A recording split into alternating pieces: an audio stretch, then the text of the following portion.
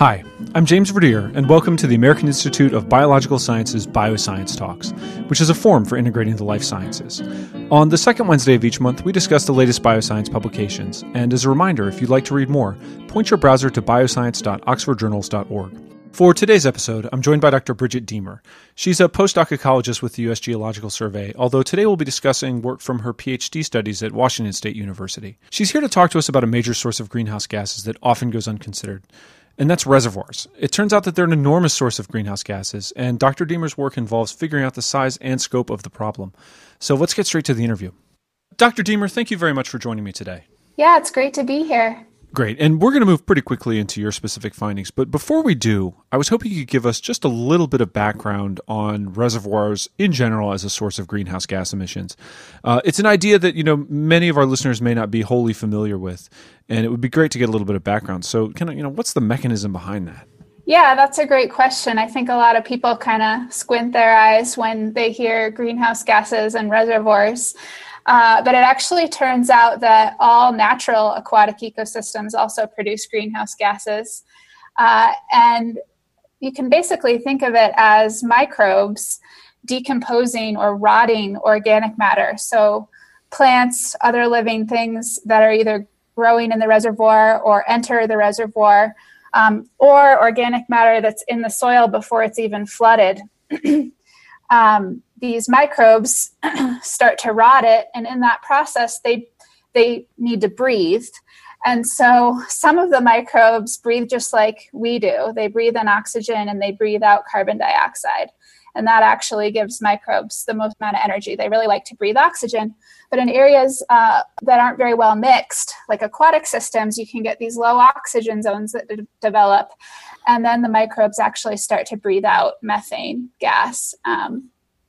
And nitrous oxide is also emitted as a process during the process of decomposition, and also due to some other nitrogen transformations. Okay, so essentially what happens is you set up a dam or something like that, you flood the area, and then you get this microbial growth, and as a result of the microbial growth, you have these greenhouse gas emissions. That's correct, and it turns out that in reservoirs, there's disproportionately more greenhouse gas emitted than in some of these natural systems. So how would that compare to another natural system? So you would get more greenhouse gases from a reservoir than, say, you would from an undammed river. Yeah. So part of it has to do with the accessibility of oxygen to the microbes, and in stagnant waters, it's a lot harder for oxygen to be mixed down to where all that decomposition is happening, and so you can get more methane emission that way. But another part of it, we think, just has to do with the special nature of reservoirs. So I'm really interested in reservoir systems because they're human designed and they're human operated. So we could start to think about them as having some special characteristics just specifically because we're choosing where to put them on the landscape. And this is sort of an active area of research, but there's a few different ideas about why reservoirs might emit more greenhouse gas. And one of those is that they tend to be draining larger catchments compared to their surface area, so they might be getting more organic matter inputs that way. Another idea is that they might be closer to human activities, which can introduce nutrients, which we found might be linked to greenhouse gas emission because they're going to promote more growth, so more material to decompose. And then also there might be some special aspects of the way that they're managed that could lead to enhanced greenhouse gas emission. Okay, yeah, and I suspect we'll get more into the management aspect later. One thing I was curious about, though, was how is this measured? What kind of techniques are used to find out that reservoirs are emitting greenhouse gases? Yeah, that's a great question, and it's actually sort of been a topic of a lot of research because it can be really challenging to accurately measure the greenhouse gas emissions coming from these systems. So one of the simplest ways to estimate greenhouse gas emission is actually just to go out and grab some water samples from the surface of the reservoir. And then we look to see how much CO2 and methane and nitrous oxide is dissolved in that water. And the idea is that if there's more of these gases dissolved in the water than what we would expect just based on equilibration with the atmosphere, that that excess gas can be attributed to emission. And there are a number of different ways to model emission, where you look at how windy the system is, how exposed it is, and you model how quickly that excess gas is escaping to the atmosphere. And that's what a lot of people, especially early on, that was the main approach that people took to estimating emission. But it turns out in the case of methane, that methane actually doesn't really like to dissolve in water. It's not very soluble. And so it's really easy for bubbles to form in the sediment or in other areas where these decomposing microbes are active.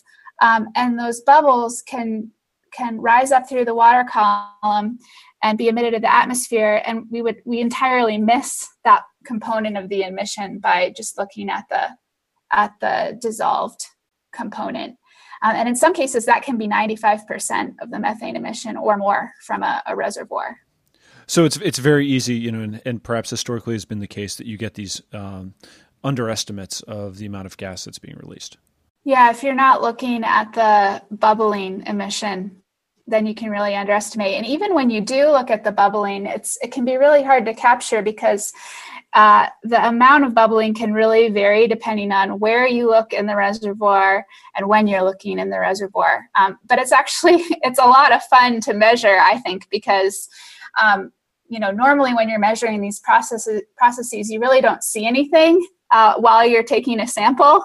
But with the bubbles, you can we actually put these funnels out in reservoirs, and the funnels actually capture the gas, so you can go out and pull the gas and imagine the volume of bubbling that was happening at that site, which I think is a pretty neat thing to see. Okay, so I'm getting sort of a sense of how this is measured on the local scale.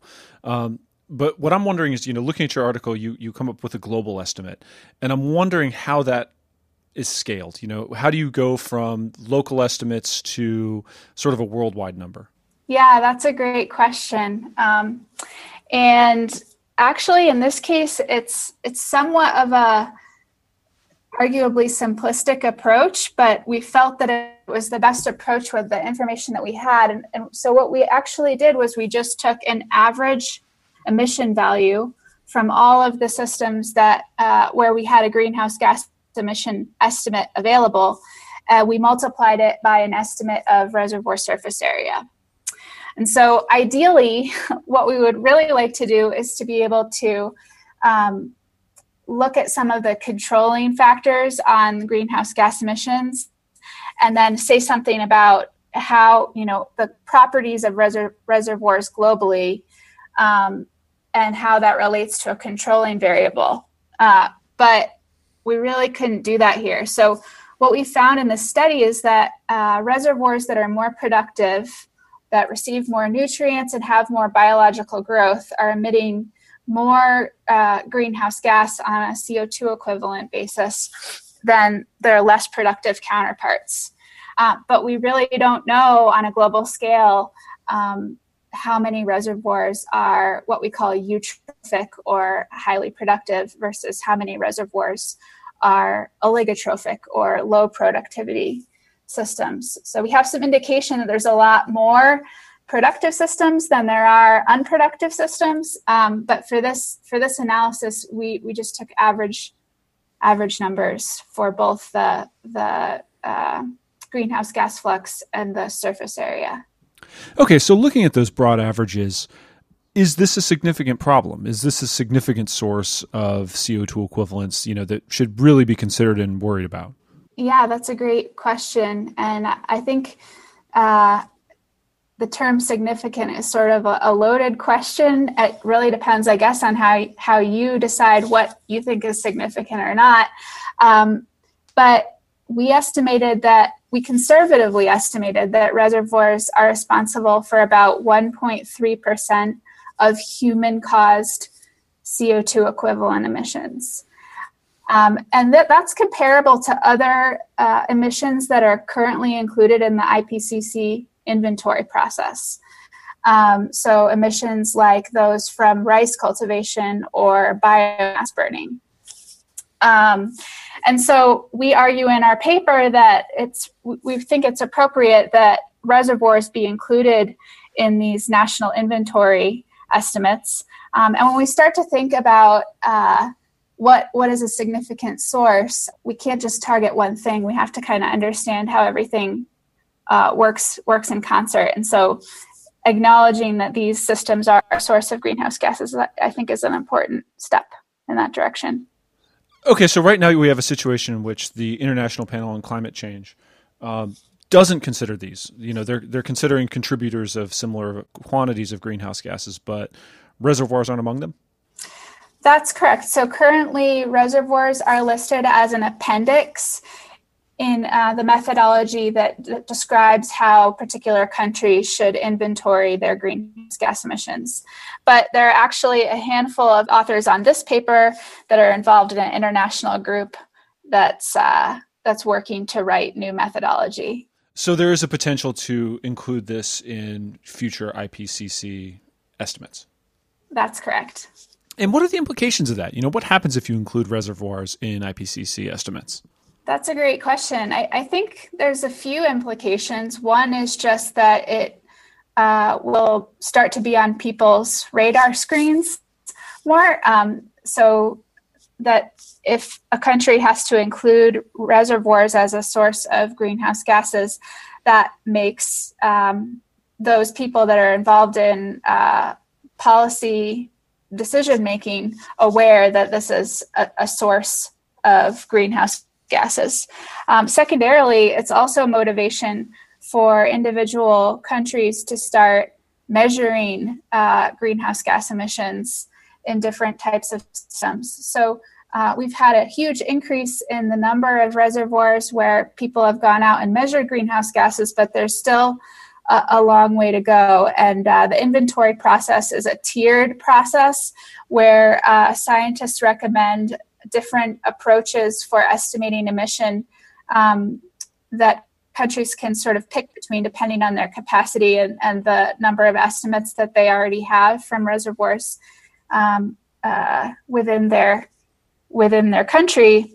And then thirdly, I think one big missing piece is a good understanding of reservoir surface area globally. And so this might be motivation for better inventories of even how much surface area reservoirs are covering in different countries. So it's largely at this point simply a matter of kind of getting reservoirs into the mix and taking them seriously as a source of greenhouse gases. I think so.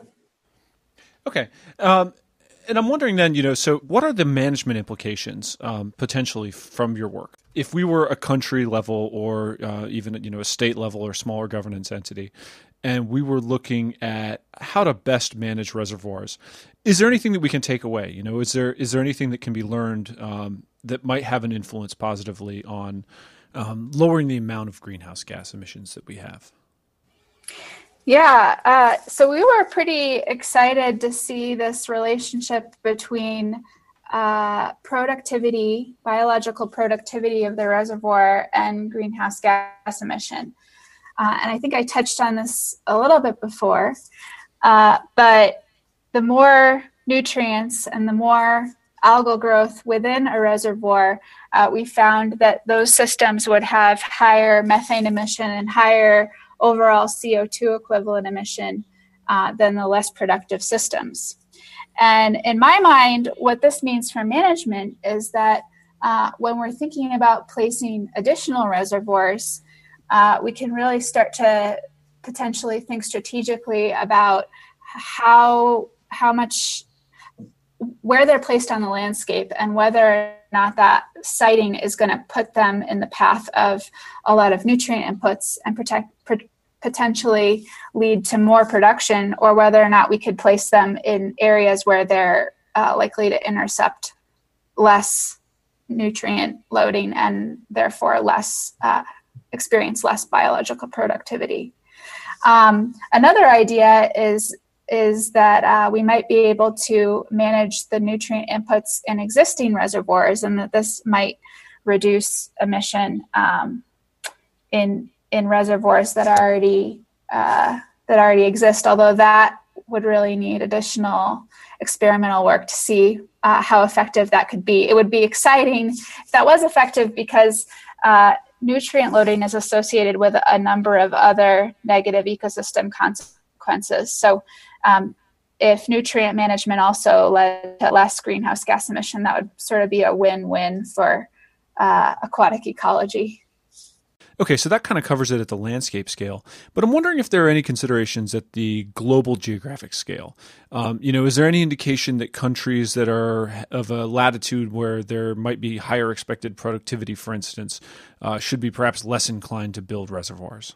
Yeah, that's a great question. It was actually something that we thought might be the case when we started this investigation. So there have been a number of papers that have come out that have linked reservoir greenhouse gas emission to latitude, and they found that tropical low latitude systems, and in particularly systems in the Amazon, they found that these systems were emitting a lot more greenhouse gas CO2 equivalents than systems further north. But we actually did not find that to be the dominant control on emissions. So there was a weak relationship between methane emission and latitude, but there was actually no significant difference between methane emission in the Amazon and in other parts of the world. And productivity, like I said, was a lot stronger predictor of overall emission. So yeah, we really didn't find that that lower latitude systems would have particularly more emission. Well, that's good, because it seems like you could easily end up with a situation in which you were telling potentially less wealthy countries around the equator that they would be doing the environment a disservice if they were to build hydropower plants, whereas northern latitude countries go ahead. Mm-hmm. Yeah, and I think this is sort of an interesting case, because I think in a lot of ecology and biology, we have this sort of disproportionate focus on northern systems. But actually, Brazil has been really active in the amount of research that's come out on reservoir greenhouse gas emissions because of the reliance on hydropower in that country, and sort of this trade-off with tropical deforestation and other energy issues there. Okay, so what are some future areas for research? What are the next things that need to be looked at in order to sort of widen the scope and get a clearer view of what's actually going on in terms of reservoir greenhouse gas emissions? Yeah, so that's a big question. I think there's a lot of future research avenues, and we sort of outlined a few big ones in the synthesis paper. But in my mind, one of the big ones is just being able to get a better handle on this hot spot, hot moment, sort of spatial and temporal variability in emission. And a part of that is the role of ice out. A part of that is kind of zooming in and looking at the role of boreal systems in particular, because there's actually been quite a limited amount of work done to look at this bubbling emission in boreal systems. So there's sort of this qualitative acknowledgement that maybe bubbling isn't as important in boreal systems. But when we look at published studies, it's actually kind of across the board. Some of them are really low, have really low bubbling compared to that diffusive or dissolved flux that I was talking about, and some of them are really high, but it's a pretty small number of studies. And then I think another big one is just thinking about reservoir typology. So our paper looked at not just hydroelectric systems, but all different types of reservoirs or dammed systems. And there's reason to think that run-of-river systems might have less emission than more storage-based systems, but it's actually somewhat challenging to develop a definition of what is a run-of-river versus a storage system, and then even if we did have a classification scheme for that, how do we, knowing how many of each type of system there are is a challenge.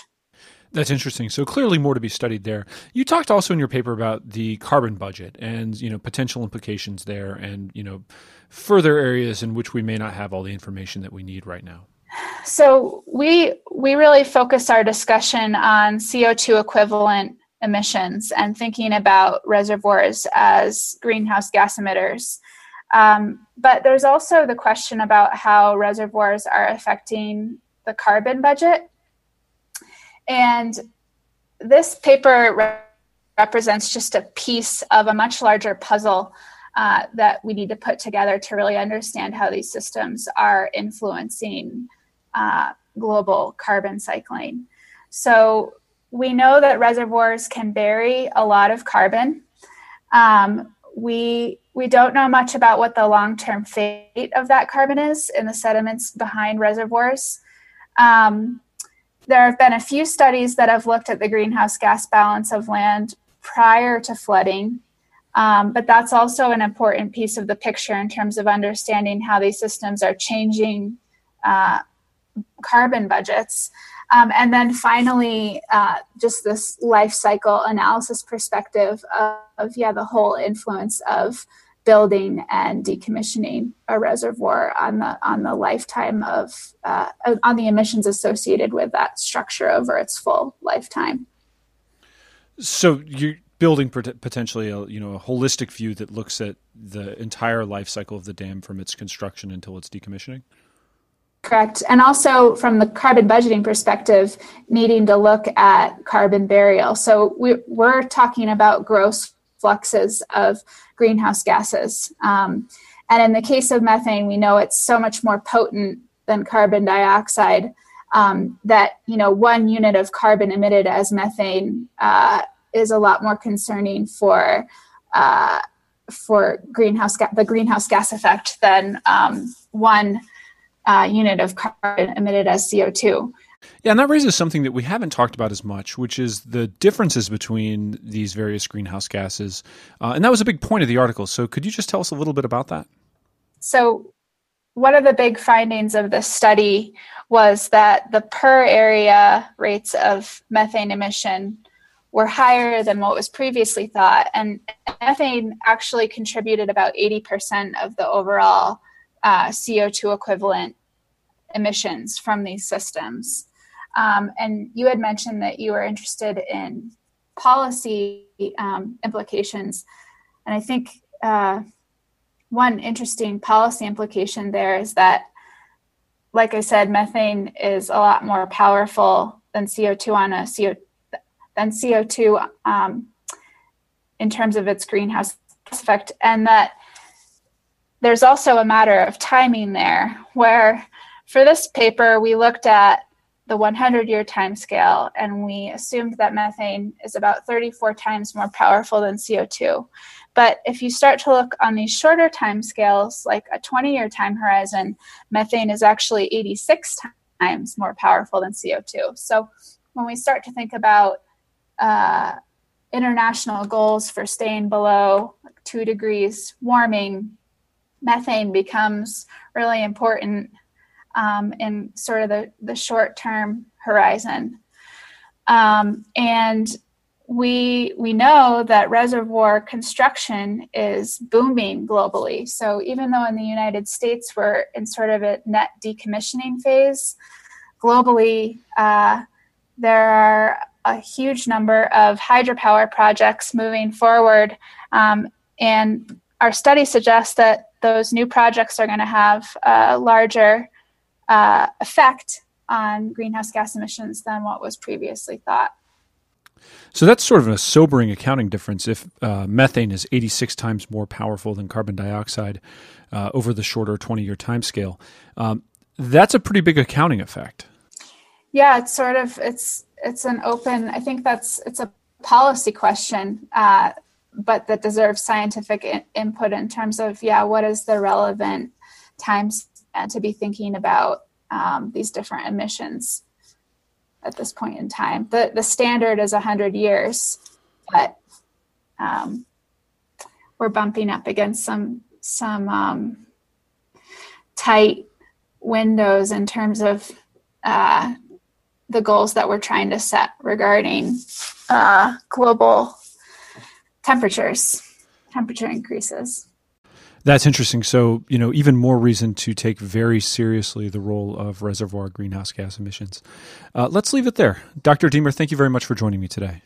Well, thank you so much for the opportunity. It was a pleasure. And that concludes this episode of Bioscience Talks. Just a reminder, the journal Bioscience is published by Oxford University Press on behalf of the American Institute of Biological Sciences and is made possible by the support of our members and donors. Thank you, and talk to you next time.